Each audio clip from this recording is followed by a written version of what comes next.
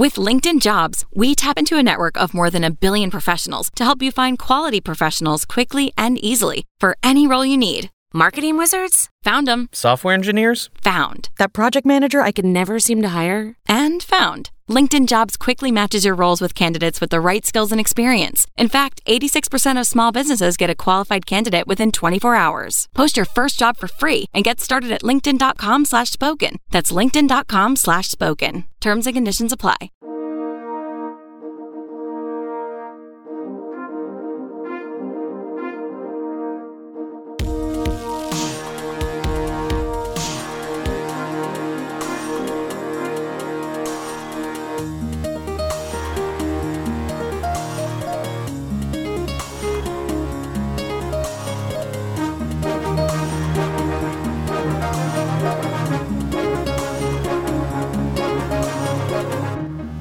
Lords of Limited is proud to be brought to you in part by StarCityGames.com. Not only are they the home of the top content and coverage on the web, they're also the world's largest independent retailer for Magic the Gathering singles and supplies. For more information, visit StarCityGames.com.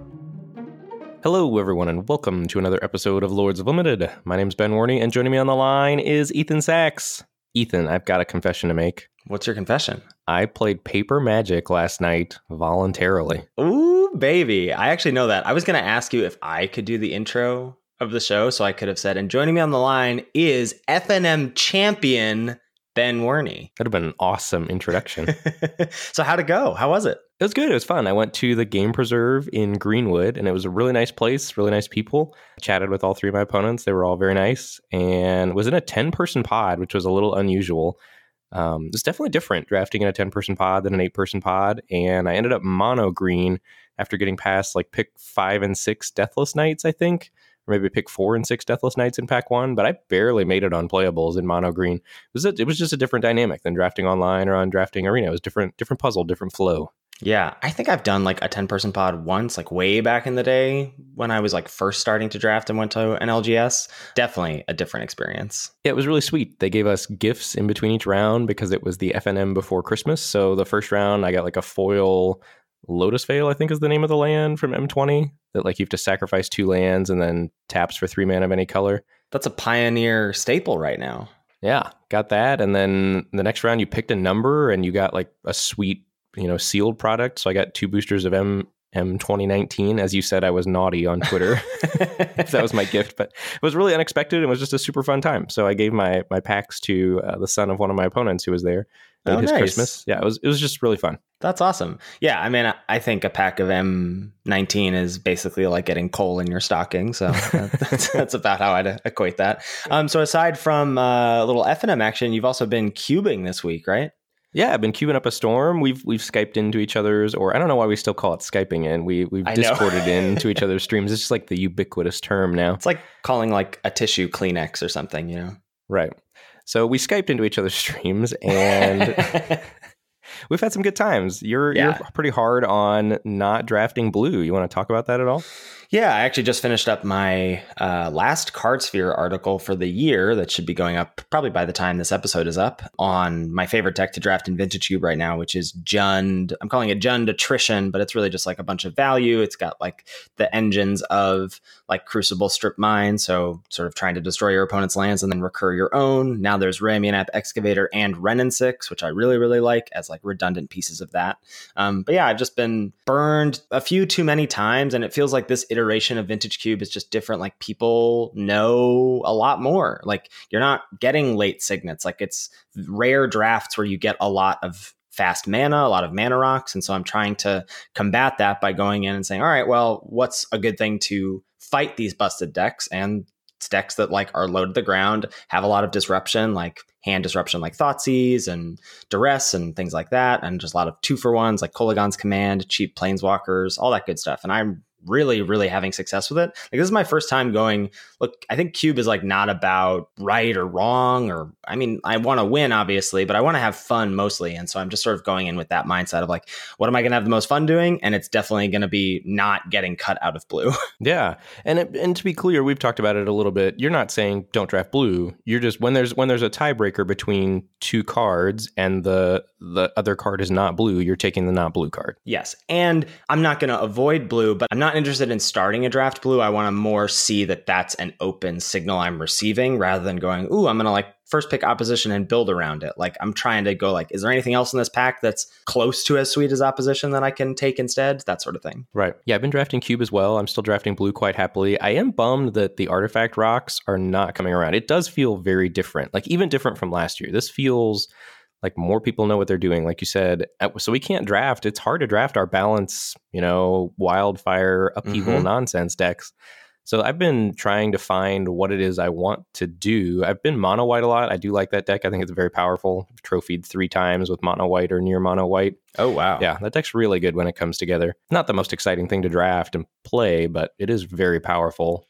Reanimator's been really impressive. You and I drafted that once together. Yeah, it's been fun, and it's been a fun puzzle figuring out what to do without the mana rocks that I think is both of our default go-to. Like neither of us really love Storm because it's a little too much math for both of us, but the mana rock balance stuff was the next sweetest thing you could do, and I think that's not readily available anymore. So I think my tendency is to go towards black-white disruption decks with Thoughtseize, Mana Tithe, whatever. Get down under the opponent and then try to disrupt them and win with some creatures and swords. Yeah, my feeling is if you're not doing the broken things, you should be disrupting the broken things your opponents are doing. And I think both Jund and black-white are really good homes for that. Yep, absolutely. So this is just a little, Ben and I really like Cube.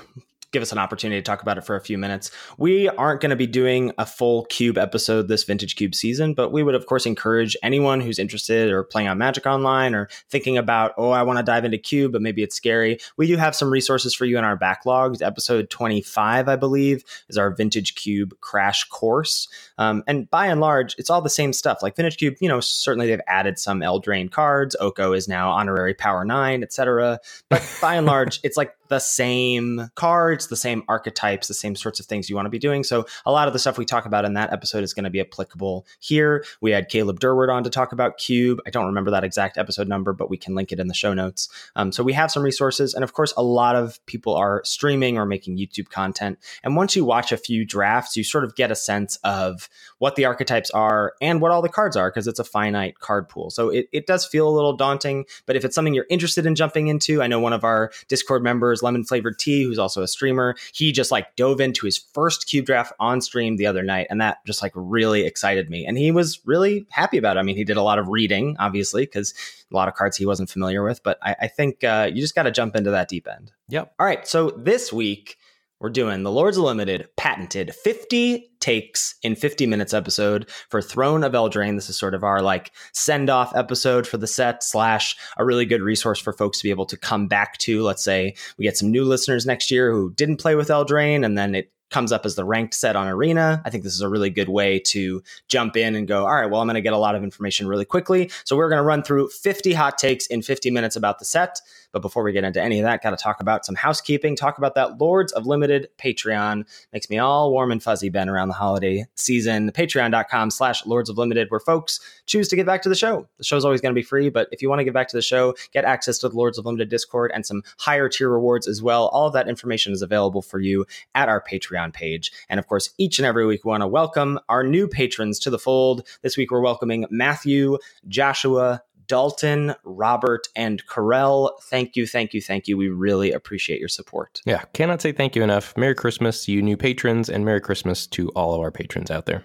Yeah, couldn't agree more. All right, Ben, I'm going to start the timer here. We're going to be true to our 50-minute countdown here. Are you ready to dive into our first of 50 takes here? Point number 1. All 10 color pairs and 5 monocolor decks are draftable and good when open. All right, quick question, Ben. Is this the most depth and diversity of competitive archetypes we've ever seen? I think it is, absolutely, yes. I think this is, every one of those is draftable, and I think every one of those 15 has different flavors depending on what build around rares you get and what build around uncommons you get. Yeah. I mean, and we're talking about 15 decks here as the 10 color pairs and the 5 monocolor decks. And there's even maybe a little bit more wiggle room there. But yeah, as you're saying, are you base black with some green? Are you a true black-green split? Are you more green and you're aggressive with some black removal? The decks have a lot of wiggle room even among the 2 color archetypes. Yeah. And that's part of what makes this format great. Agreed. I think that's going to be a lot of our takes here is just us gushing over this format. Number 2, finding your lane is extremely important since all 15 archetypes are roughly equal. Yeah, I absolutely agree. I think you're supposed to take gold cards as signals if they're going late. Like, for example, at F&M, I moved in on those 2 Deathless Knights I saw, and I think, ended up getting rewarded. Black wasn't open, but green was open enough that I got there with double Deathless Knight and double Rampart Smasher. Nice. In conjunction with taking gold cards as signals, I think taking artifacts early allows you to hashtag delay the decision and stay open longer. Yeah, all of those artifacts, that looked not great at the beginning, I think are all a notch better than we initially thought we were. And we dedicated a whole episode to talking about that. But just stuff like Golden Egg, stuff like Scalding Cauldron, not quite to the level of Golden Egg or, Spinning Wheel or Heraldic Banner. Those things all give you a lot of flexibility and a lot of agency to make picks and to pivot. And I think that's really powerful in Throne of Eldraine draft. By and large, all of the cards are playable, I think. Like there's some junker commons at the bottom rung of the common tier rankings, but they all sort of mostly have a place. And so you're not going to be hard up on playables, I think, unless you're sort of trying to go for a true monocolor deck that can sort of make you like go, oh, well, my 20 through 23rd cards aren't great. But beyond that, I think that, being flexible early in the packs, you're going to get rewarded when you find your lane because you will make playables. Absolutely. Number 3, blue-green is the best shell for multicolor good stuff. Oh, baby, am I just in love with this deck. I mean, I think this was something we came to pretty late in the format. I think for the first few weeks, we were saying, well, there's a lot of decks you can draft. There's the 10 color pairs and 5 monocolored decks, but there isn't really a splishy splash deck. But I think we were wrong. I mean, Rosethorn Acolyte, Beanstalk Giant, Spinning Wheel, Golden Egg, Heraldic Banner to an extent. These all give you options to splash. And I think blue-green is the best shell for being able to ramp / draw cards. And that's sort of what WotC outlined in their initial explanation of what this archetype was trying to do. But I think being able to splash for some powerful bombs is definitely in this deck's wheelhouse. Shout out to blue-green. Yeah, I've loved blue-green as well. Came to it late in the format, and I think it's one of my favorite decks to draft right now in Eldraine, which is kind of weird, just to, over the course of a format, find a deck that you like that much that wasn't something you were doing initially in the format. Yeah, I hadn't drafted blue-green in like my first, a large number of drafts, and now it's one of my favorite decks that I try and lean into.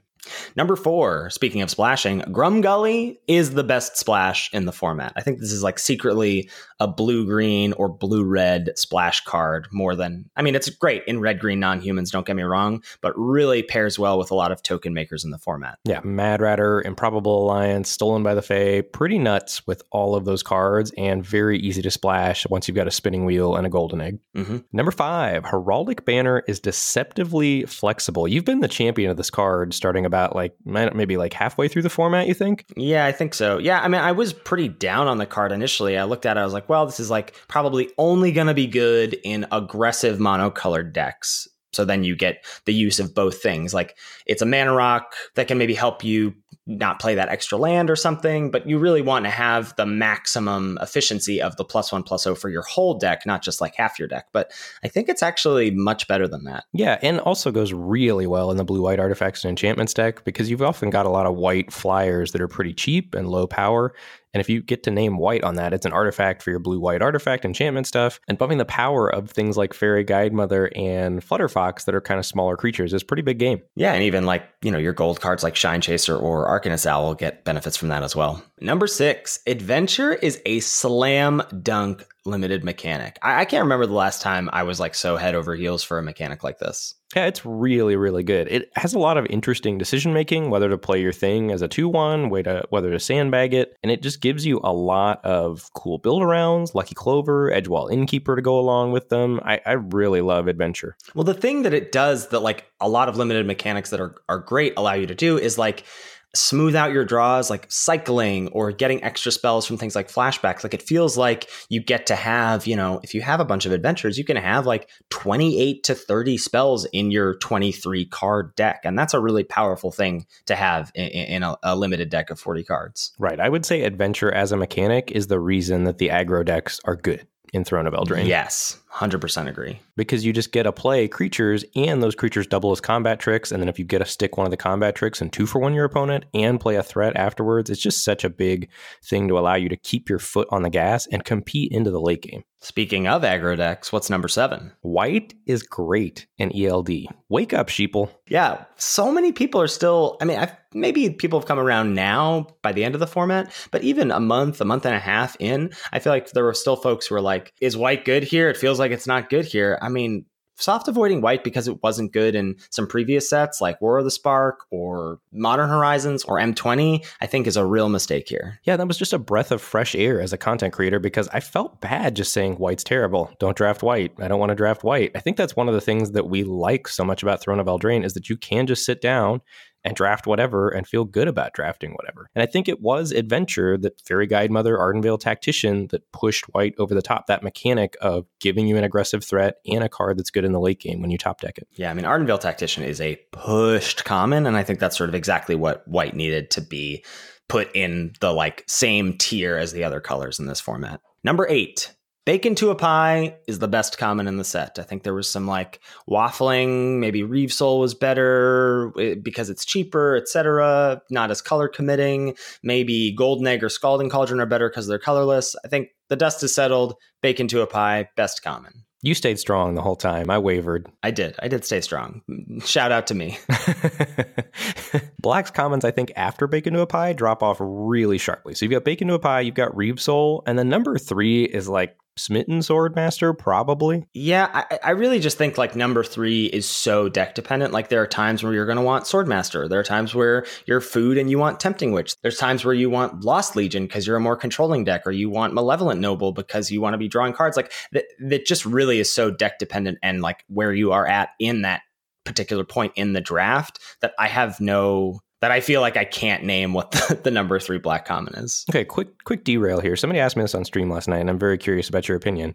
Pack one, pick one, Sir Conrad or Bone Crusher Giant? Oof, that's close. I think Bone Crusher Giant, but very, very close. That's what I landed on as well, mostly because I think Sir Conrad might be a better card, but I just feel like I'm going to get pushed off black. And I think that's one of the things with black's commons being so shallow. If black's open, because the best commons and the uncommons are so busted, your deck's very good. But if 3 or 4 people are trying to draft black and, 2 or 3 of them open a Bacon to a Pie and stick to it, you just can't draft black because it's not deep enough at common. Well, I also think Bone Crusher Giant is just probably, you look at any red deck, because red is mostly aggressive, any red deck that has Bone Crusher Giant is probably going to be the best card in that deck. Right. Moving on, number 9, a Golden Egg is one of the top commons in the set. I was a champion of this early. I'm going to shout myself out here. Shout out to Ben. Yeah, I think Bacon to a Pie, Ardenvale Tactician, Scorching Dragonfire are probably the only commons you would take over at pack one, pick one. It just enables so much. There's the fact that it lets you delay the decision of what your color is, the fact that it has synergies in black-green that cares about food, or in white-blue that cares about artifacts. Blue-red that cares about the card draw. Exactly. It's just going to do a lot of very, very tiny things in basically any deck you end up in that I think it's a really high pick, a deceptively high pick. Well, and with the mana-based considerations, too, all of a sudden, if you're monocolored and you want to splash a card, splashing a card or 2 or 3 from another color looks a lot more appealing once you have a Golden Egg or 2 in your pile. Number 10, the build-around rares are really what make Throne of Eldraine a special draft format. I think you and I are in love with a lot of the cards on this list and even beyond, but it's more a set that feels like the rares are the fun build-arounds, where normally I feel like uncommons are the build-around cards of a limited format. Right, it's a little bit more of a chase, a little bit more of a dragon that you have to try to slay. Yeah, but I also feel like, some of these cards, I think everyone has an idea that they're powerful, like Emery or Folio of Fancies or Midnight Clock.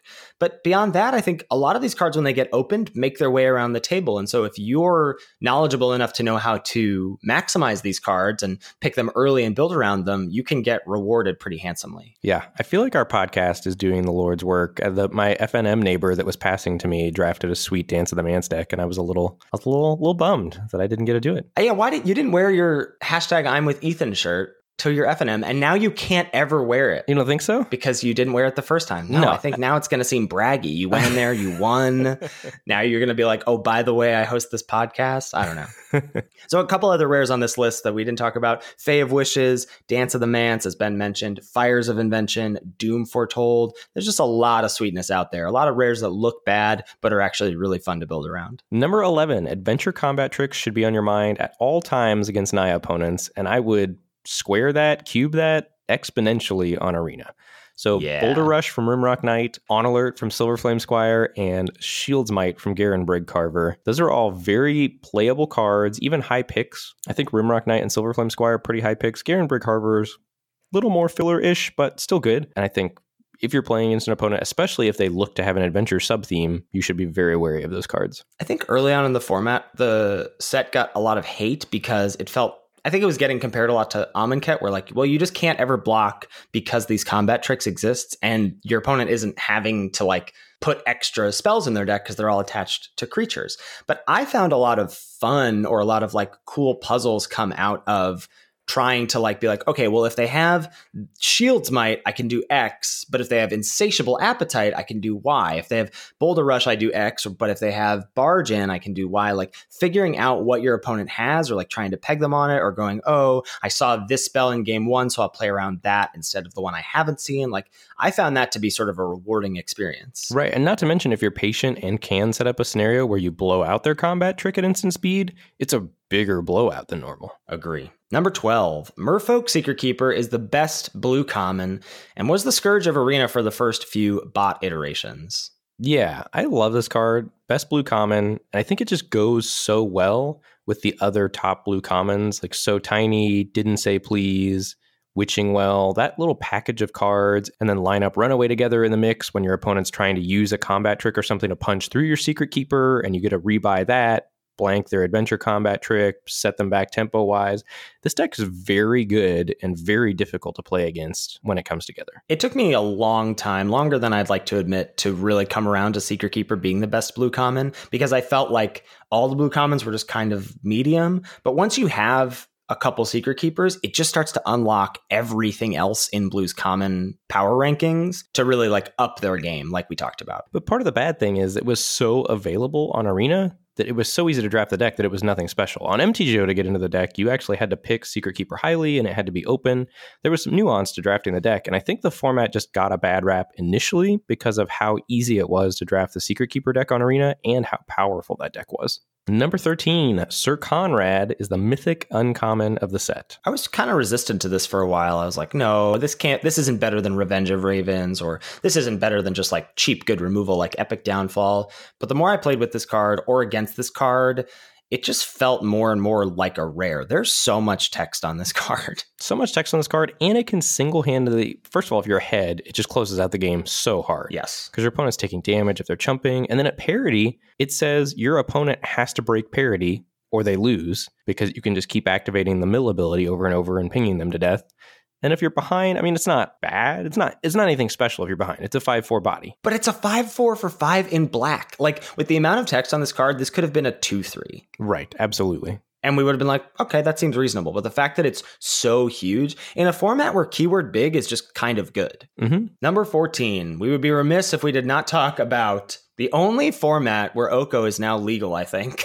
Oko is, in fact, completely unreasonable. Turn 3 Oko in Limited is really tough to beat. I've had a chance to play with Oko a couple times in Throne of Eldraine, but now playing with it in Vintage Cube, you really sort of understand how stupid it is. Like, I knew it was busted in Eldraine Draft and whatever, because it's just way more powerful than the other cards, but what it does to other cards that are very good is just absurd. Quick side note here, J-Bro won the 10K SCG Con Cube Draft. Yeah. And his top 8 deck that he won with was black-white, like a bunch of sweepers, and then just splashing blue-green for Oko. Nice. Yeah. Card is completely unreasonable. And if we're talking about Limited, as is Garuk, whatever his keyword tag is, do you know I've never played against a Garuk? What? How are you so lucky? Or with it, for that matter. Well, that does seem unlucky for you then. I guess that balances out. But yeah, the card is almost as unreasonable. Like, the only thing that makes it slightly more reasonable is that it's 6 mana, not 3. That's weird. Yeah, I've played a lot, too, between MTGO and Arena. Mm-hmm. Are you sure that's true? I'm certain. Never happened. Crazy. Number 15, if your opponent is blue splashing black or vice versa, they probably have Lockmere Serpent, especially if they pass with 6 mana open with any reasonable amount of cards in their hand. I made the sickest soul read a couple weeks ago on stream. I hadn't even seen it. My opponent just didn't F6. They passed with 6 mana. I think they were just blue-black. They weren't even splashing. And I was like, oh, I am not attacking with my Thunderous Snapper. And then I just passed and they shame cast it on end step. And I was like, yes, I still lost that game. But I think you like play the format enough, you get got by it enough that like you get those like tingly feelers up and you're like, I think I'm going to pass through combat here. Yep. Feel a disturbance in the force, as it were, since Star Wars is coming out. Exactly. Number 16, mono green aggro is very good and very real. What's the Three Musketeers here for mono green aggro? Can confirm after FNM last night.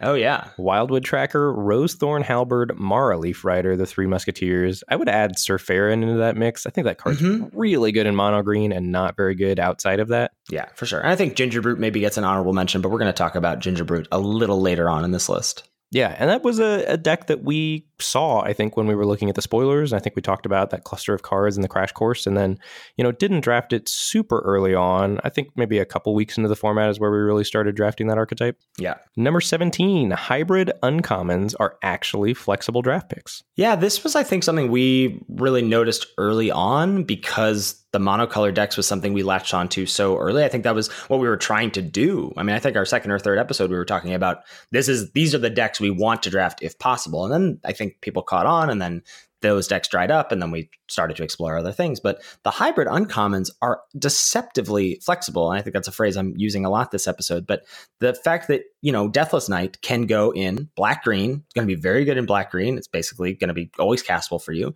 but also can go in mono-black or mono-green. And when we talk about mono, we're meaning like near mono as well, like maybe 13, 14 plus sources of that color. But the fact that the card goes in 3 different decks, whereas you look at it, you can go, oh, this only goes in black-green is actually quite powerful. But I think that phrase deceptively flexible keeps coming up because there were so many surprises about Throne of Eldraine. And I think that's part of the things that make it great. You said we were going to gush about it. And I think that's why we're gushing about it, because there were so many hidden things to figure out or things that weren't immediately apparent. Number 18. Here we go, Ben. The hottest of takes. The definitive Lords of Limited hybrid uncommon rankings. We're going to go bottom to top? Got to. Number 10, Elite Headhunter. Number 9, Okame Ranger.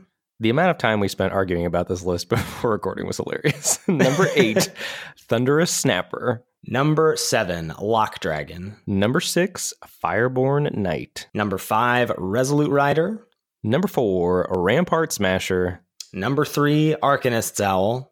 Number 2, Your Baby, Covetous Urge. And number 1, Your Baby, Deathless Knight. Yeah, card did some work for me at FNM last night. Had that little Trail of Crumbs action.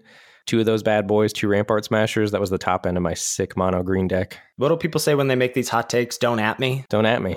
You can at us, though. We can take it. For sure. Number 19, be wary of the heavy color committing rares. So things like Ayara, Torbran, Yorvo. I think the exception to this is Gadwick as far as these triple, color casting cost rares go. Gadwick's just very, very, very powerful. The other ones are good in their respective decks.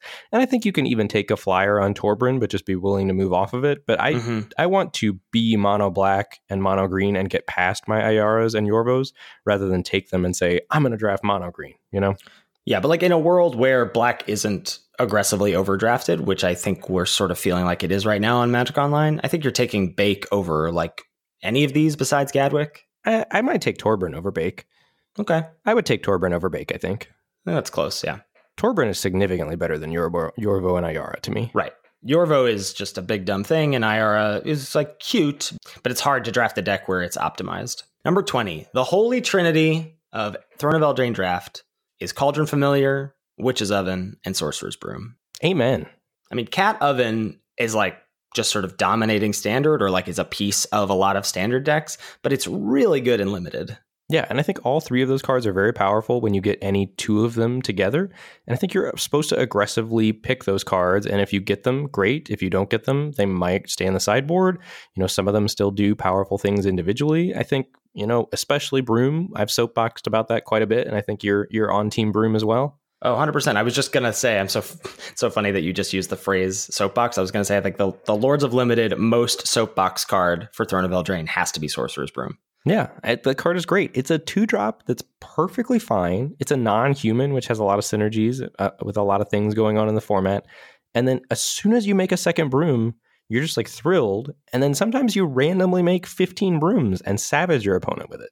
Yeah. And I think you've mentioned this before when we've talked about it, but your opponent has to respect it. As soon as it hits the battlefield, they have to go, how all in is their deck on Broom? Are they just putting it in because they could, sack a food to make one? Or do they have like an engine piece and I need to get rid of this Broom right away? Right, because once they make the second one, it's too late, baby. There's no stopping it. It's like Pack Rat, basically, right? Yeah.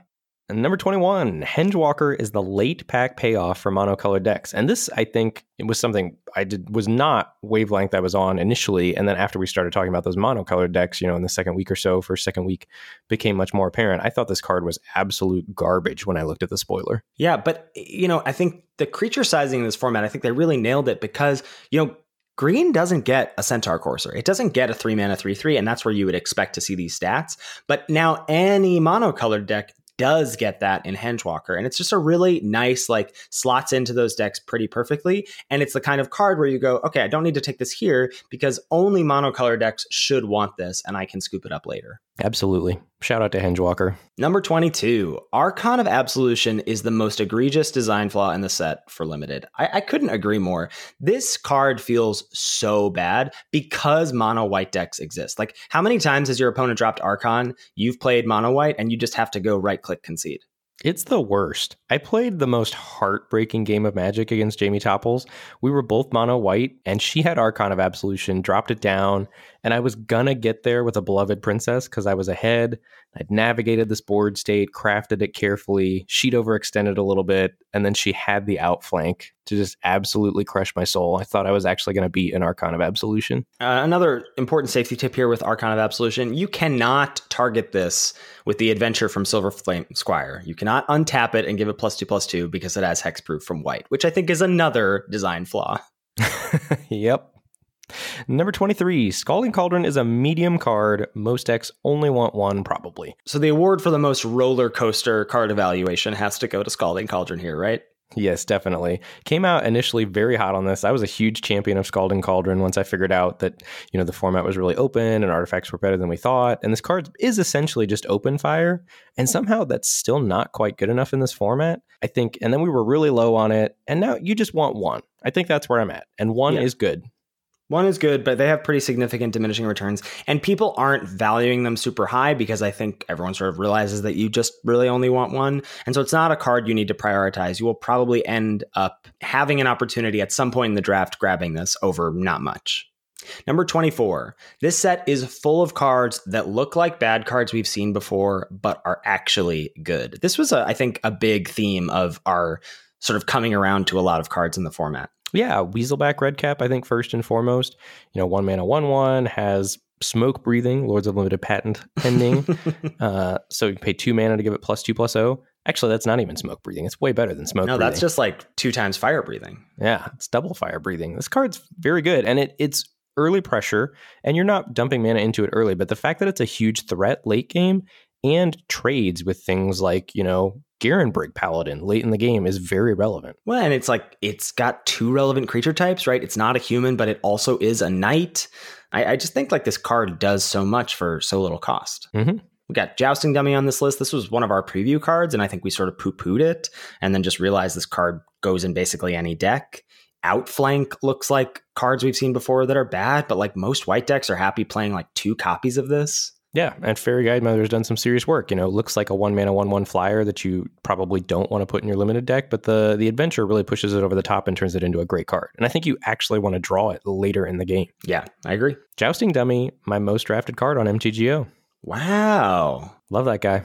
Number 25, there is hardly any X1 hate in the format, which makes aggro pretty viable. Curious Pair is the only thing that is really deflating when you've got a lot of 2/1s in your deck. And Corridor Monitor, but that card feels like kind of a junker.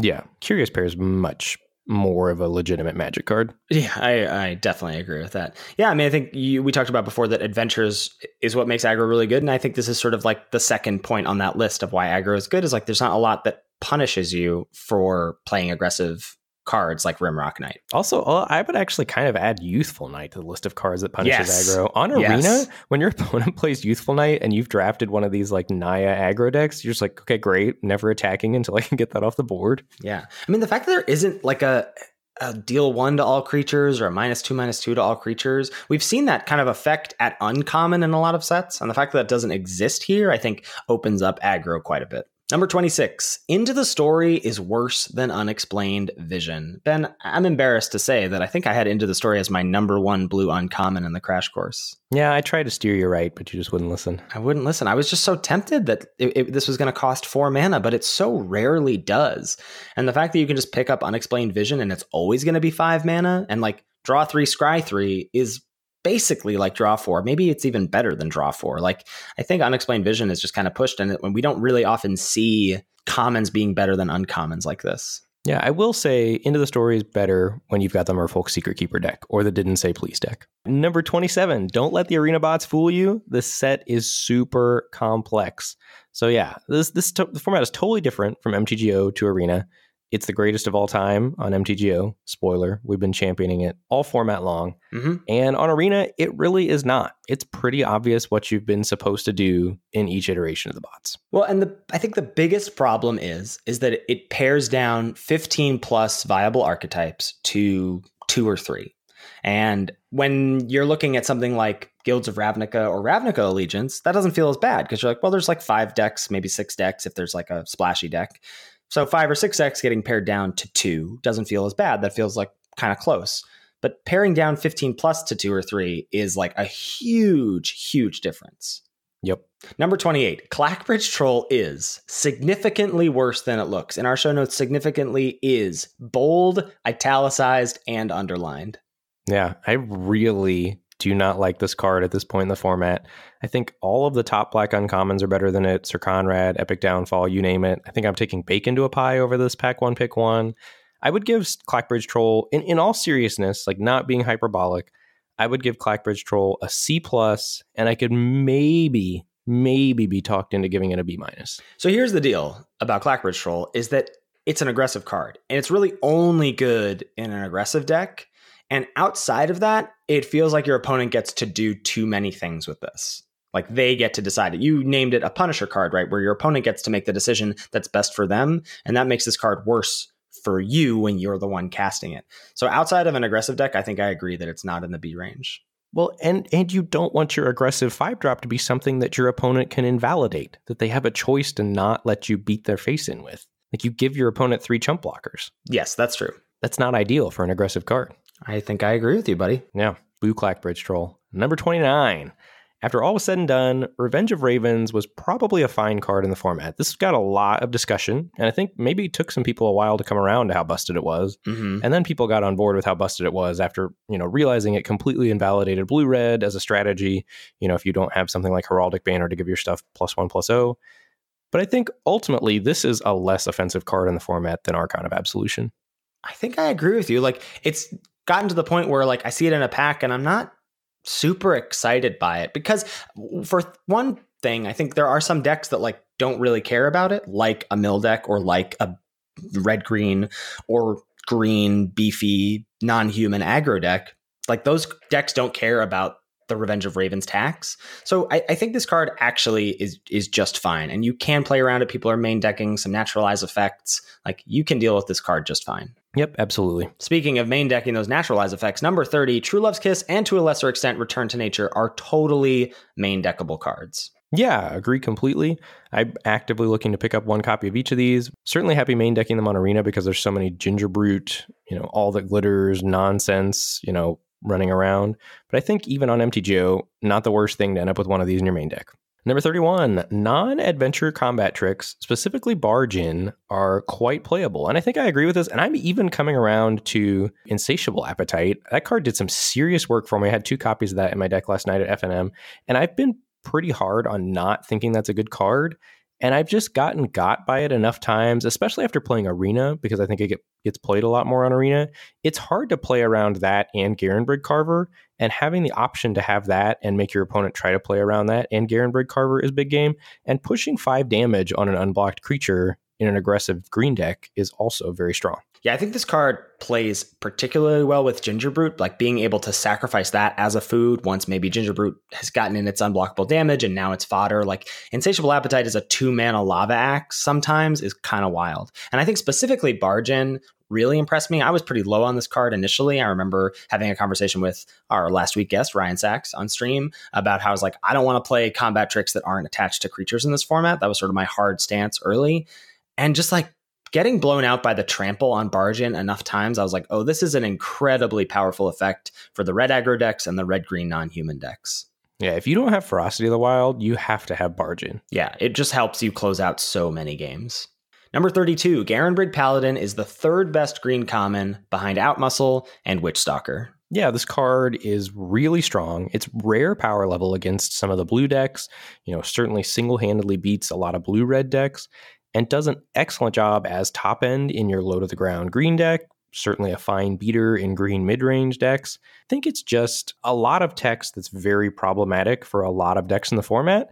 And if your opponent isn't playing one of those decks, it's still a large threat. A 5-mana 5/5 is a big game in this format. Yeah, and it's also far and away the best of the like Adamant Paladin cycle. It's just so strong. Number 33, Innkeeper and Clover are very real build-arounds. So in terms of like adventure payoffs, they're definitely top of the heap. Mysterious Pathlighter is good, and Wandermare is a distant fourth, in my opinion. I don't think a lot of green-white adventure decks care very much about the Wandermare, but Innkeeper and Clover are really powerful build-arounds. And there was an iteration of the Arena bots where those cards were running rampant and adventure decks were running rampant. That's no longer the case, I don't think. No. You can still get there with those cards on Arena.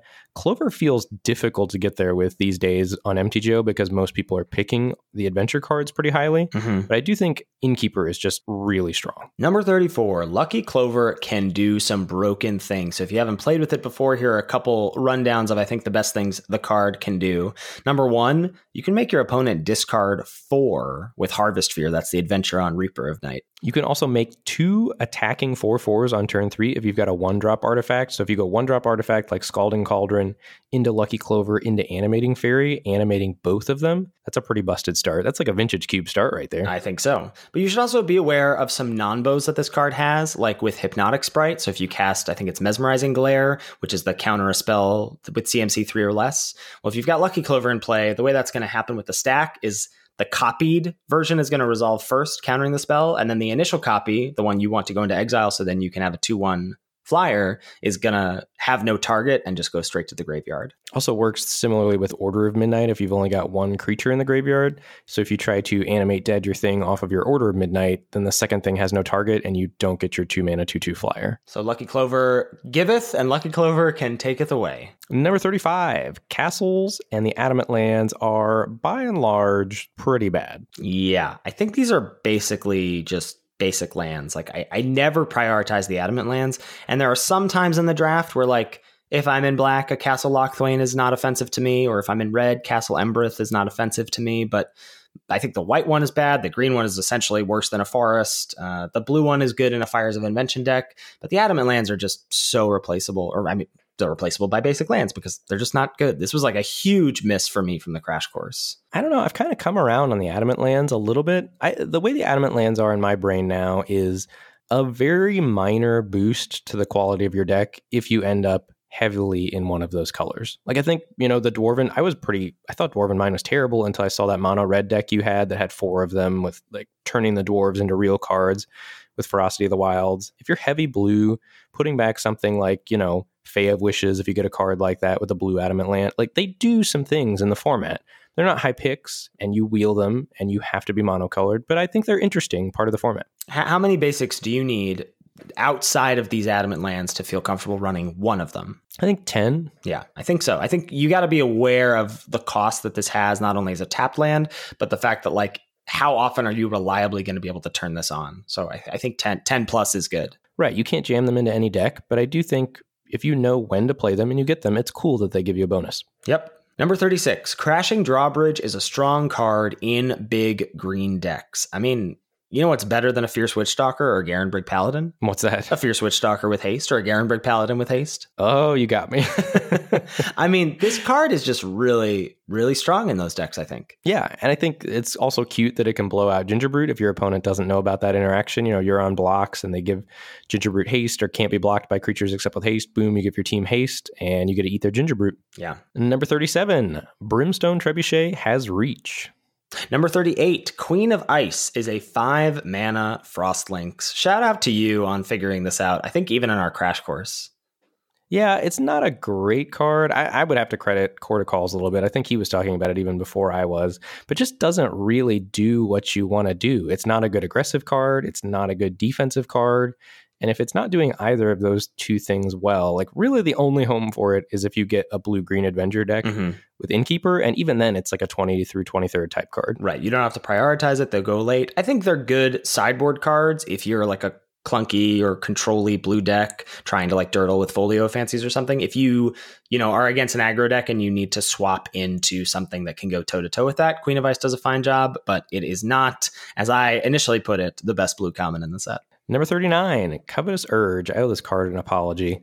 It looks clunky. I've been using clunky to describe Magic cards as a pretty big insult lately. Yeah. Even in Vintage Cube, but this is actually just really, really strong. Yeah. I shout out to me. I pegged this card pretty early, and I think it has just even improved upon my initial evaluation. It's really, really strong. Getting to nab your opponent's best thing and then play it. It feels brutal when this gets cast against you. If you're ahead, it slams the door shut on the game. If you're at parity, gives you a huge advantage. And if you're behind, sometimes you have enough mana to get something to get you out of the situation that you're behind in. Right. It's not the worst if this is a 6-mana Scorching Dragonfire sometimes. Number 40, Trapped in the Tower. We owe you an apology. It is, in fact, quite good. Yeah, I was hating on this card quite a bit. One of my takeaways from this format is I have a tendency to see a card like that and see what makes it bad and to assume that situation is always going to come up. And it just doesn't come up as often as you think, even if there are commons that punish a card, like Fairy Guide Mother punishing this, or not being able to go on flyers, or bounce like Runaway Together. I really thought Runaway Together was going to be good, and I latched onto that interaction there. And I think the moral of the story for me is, there might be commons that punish a removal spell, but sometimes you still need removal, and it's going to be playable, and it's going to do its thing. I think you and I are wary of enchantment-based removal a lot of the time. In this format, so beyond Trapped in the Tower, Charmed Sleep, So Tiny, even Frogify was quite playable, I think. And that that is like Kasmina's transmutation for More of the Spark, where it was pretty terrible. But I think enchantment-based removal is something I'm going to try and just be a little higher on in general. Well, I think that was a deceptive thing about this format, because it has been bad frequently a lot, and it was not here. Number 41, the blue-red card draw archetype is dependent on getting past uncommons and rares, but if you do get those uncommons and rares, it's a really powerful engine, and the deck really goes off, especially if you get an Improbable Alliance on turn 2, say. Yeah, for sure. But do not go into this deck with Bloodhaze Wolverines and Steelgaze Griffins as the things you're excited about powering out. No, absolutely. 42. Each color has a deep roster of commons, but they don't all go in the same deck. We were talking about this with black, like how I just don't feel like I know what the third best black common is, because there are just so many different decks where, if I'm in black-white aggro, then Smitten Swordmaster is going to be great. I'm going to want as many of those. If I'm in blue-black, I probably want the first Reaper of Night. There's just a lot of different considerations. So you want to find the synergy in your deck. I like that. Find the synergy in you. Number 43, Seven Dwarves is a worthy catch-em-all. And I have really only come around to this late in the format. I had this maybe as one of my top commons. No, I had Bloodhaze Wolverine and Rimrock Knight as my top commons. So yeah, I don't think I've ever been on Seven Dwarves until the Arena Madness, and I saw how strong it was when you got, 2, 3 of them out.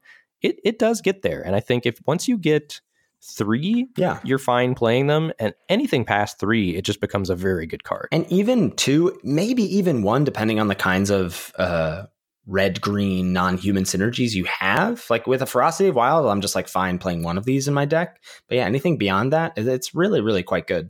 Number 44, building mana bases with adamant payoffs in mind is a huge part of this format. And I think just as a sub point here, you should be thinking about your mana base as early as pick 2 of your draft. Yeah, I think it's very common to have a 14-3 mana base, 13-4, 12-5 split. Those are all really unusual splits that don't normally happen in Limited, and it's one of the biggest ways you can give yourself an advantage in this format is building your mana base correctly and making sure you have appropriate sources for the types of cards you want to put in your deck. And this is one of the reasons I think we came out at least early. I mean, I'm not sure how much I feel this is the case overall, but we came out early with this being an 18-land format. And that was mostly because like I wanted 11 sources for my adamant stuff, but I wanted 7 sources to be able to maybe cast like my one bacon to a pie, even if it's not on turn 4 or whatever, like being able to know that I could eventually get to 2 black sources. Yeah. And I think, the other thing I would add on to this after being at FNM last night is that maybe we just need to revisit building mana bases again. There was some sketchy stuff going on there as far as splashing and what people were considering splashing. Yeah, I think we've done building mana bases in Limited as an episode before if people want to revisit that, but I definitely think it's like an evergreen topic that we can always go back to. I think it's just something that you and I take for granted because it's a strength of both of ours, but definitely a skill that you need to learn in Magic. Number 45, Beloved Princess is the Healer's Hawk of Arena. The hottest take of them all. The hottest take of them all. I really feel strongly about this. I think there's a really low to the ground white deck that you can draft on Arena that has Beloved Princess and uses combat tricks. You get some +1/+1 counters on there from an idyllic range. You're slapping all the glitters in there. Basically, you're trying to turn this into an unblockable Baneslayer Angel that's impossible to race. And I think it's very real to do that because you're incentivized to play cards like Silver Flame Ritual anyway. And as soon as you get this to 3 power, it's a must deal with threat. I just want to be clear. We went from comparing Beloved Princess to Healer's Hawk to comparing it to Baneslayer Angel. It's great. All right, I'm sold. Number 46, Tournament Grounds is unplayable garbage. Take it out of a pack and rip it in half and throw it away and never put it in your deck, ever. How do you really feel? On face value, I thought this card was bad. And then I drafted a deck with 4 Inspiring Veterans, the red-white 2-drop. And I was like, this is, of course, the deck where Tournament Grounds belongs. I'll go 8 plains, 8 mountains, and Tournament Grounds. And I'll always be able to cast this on turn 2. And then I had Slaying Fire in hand, and my opponent was at 4. And I had 2 mountains and a Tournament Grounds in play. And I wanted to throw up. Yeah, there are some sketchy. This incentivizes, speaking of sketchy mana bases, this incentivizes building sketchy mana bases. People are like, oh, I can be in red-white and play 2 Tournament Grounds, and then I get to play Steel Claw Lance. Just don't do that ever, please. Number 47, Gingerbrute is better than it looks, but I think it's also a tad on the overrated end as well right now. Interesting. Can you talk about that? Yeah, so I think it started out going under the radar, 1 mana, 1/1, really cute flavor. I think it looked like maybe it was only in the set for flavor, but actually, is a very relevant card in the mono green beatdown deck, does some stuff in the blue white deck, especially if you've got like an aggro version of that with all the glitters. There are a lot of places where Gingerbrute pulls its weight. And I think once people figured out that it was good in some of those decks, people are just generally excited about, oh, let's put this sweet card in my deck, 1 mana, 1/1 haste, unblockable, and started picking it too highly. I think the truth is somewhere in the middle. I think this is the card you're generally supposed to get on the wheel and put in your deck when it goes in your deck. Yeah, maybe not exactly on the wheel, but certainly like late, like pick 6, 7, 8, that sort of thing. Yeah, 7, 8 sounds right. I think you want to be really sure that Gingerbrute is going to be good, like at all stages of the game for you. I think the most egregious thing I see is folks just throwing it in like a green-black food deck where you're like, well, I have Trail of Crumbs. It's like, yes, sure, but you don't care about attacking your opponent on turn 1 in a green-black food deck. If you're a grindy deck with Trail of Crumbs or like Cat Oven or something, you don't care about that. So don't put this card in when you need it to combine with other cards, right? My favorite saying, don't play bad cards to make your good cards better. Number 48, heavy green decks get clogged on the 4-drop slot easily. Be wary of this. You've got Fierce Witchstalker, Outmuscle, Occam Adversary, all the green hybrid uncommons. It's very, very easy to just be like, oops, I can't do anything until turn 4. Right, and that's one of the reasons Thunderous Snapper isn't good, because then when you have all those 4s, you can't put 5s and 6s in your deck as well. Whoa. Snappy Pappy? Snappy Pappy, I know. Not good. Wow. Well, it's fine. It was toward the bottom of our power rankings. That's true. The definitive power rankings. Number 49, Ferocity of the Wilds is the key to making mono-red aggro and red-green monsters great. Right. I mean, this, again, goes in that list of cards that look like bad versions of cards we've seen before, but is actually very good. I mean, it's 3 mana, but it looks like it's restrictive because it's only non-humans. But this really makes a lot of aggro decks tick. Yep. It feels very nice when you have it on the battlefield and you have a couple Rimrock Knights out, but your opponent has cards that trade with them, like a 1/1 laying around or whatever. You just know that that dwarf is getting in for 3 damage. All right, Ben, here we are, number 50. Despite Arena giving it a bad rap, Throne of Eldraine is the greatest of all time draft format. Yeah, I stand by it. We called it week 1, week 2. I'm still there. Yeah, I mean, we've gotten so many follow-ups, like either on Twitter or in our streams, I think, of people being like, well, now that it's a month deep or now that it's 2 months deep, do you still feel that? And honestly, I feel like my love for the format has only grown since then. Like discovering all these like cards that were better than they looked, or discovering new archetypes, or getting to play around all these fun rares. Like those were things we did not know in week 2 and 3 when we were still like, this is the greatest format of all time. And it just continues to like give you these little nuggets, these little gems of what it has to offer. I will say it is 100% a different format from Arena to MTGO. Playing it on Arena felt very bad. Yes. And it just did. Yeah. It felt bad. And I don't mean to bash Arena. Like, and we primarily play MTGO because we like drafting. And I love Arena, and I think it's a good program. And I think it's doing great things for Magic. But this format was a pale imitation of itself. And I think probably just one of the worst formats that's been on Arena. Yeah. Well, I mean, not only did it feel like you had exploitable things to do, like the Secret Keeper mill deck, or now like these aggro decks that I think, you know, we've talked about how you can combat those pretty effectively. But the fact that there's so many things that aren't open to you, like the blue-green splash deck, because the bots are just going to take rares for no reason highly. Like, I think all of that adds up to some feel bad scenarios where like you open a Fae of Wishes and you go, well, that's my favorite card in the format. I feel like it's really, really fun to take that first and get to, you know, navigate a draft in a way that maximizes it. But I'm just not going to really be able to do that on Arena. Right. And I think the other thing that's kind of interesting, you know, you wrote an article about the characteristics of great limited formats, you know, some time ago. And I think the only characteristic from those that I'm remembering that this doesn't quite have is lands that are really high picks. But I think it excels so hard in some of the other areas, like how open it is and how many sweet build around rares there are, and just the sheer variety of things that you can do and win with in the format. Right. We've said this so many times, but aggro is good, control is good, and everything in between is good. It just feels like the world is your oyster. Absolutely. I think that's a great place to wrap us up there. Hopefully ELD holds up over time and goes down as one of the greatest draft formats. If not, it's still always going to hold a special place in your and my heart. Thank you, as always, to Salty Pretzels for our intro and outro music. Make sure you give that a listen. Come check us out on Twitch and Twitter. Ben is on Christmas break. I think we'll be seeing him streaming up a storm. Twitch.tv/Mr. Metronome for him. Mr. is spelled out. Twitch.tv/Lord Tupperware for me. We're both under those same usernames on Twitter, and you can tweet at the podcast at Lords of Limited. If you've got any feedback about the show or any questions, shoot us an email at lordsoflimited@gmail.com. Thank you so much for listening. Have a great holiday week. Hope you're having a great time leading up to the new year. And we will catch you next week for another episode of Lords of Limited. Thanks, everybody. See you later.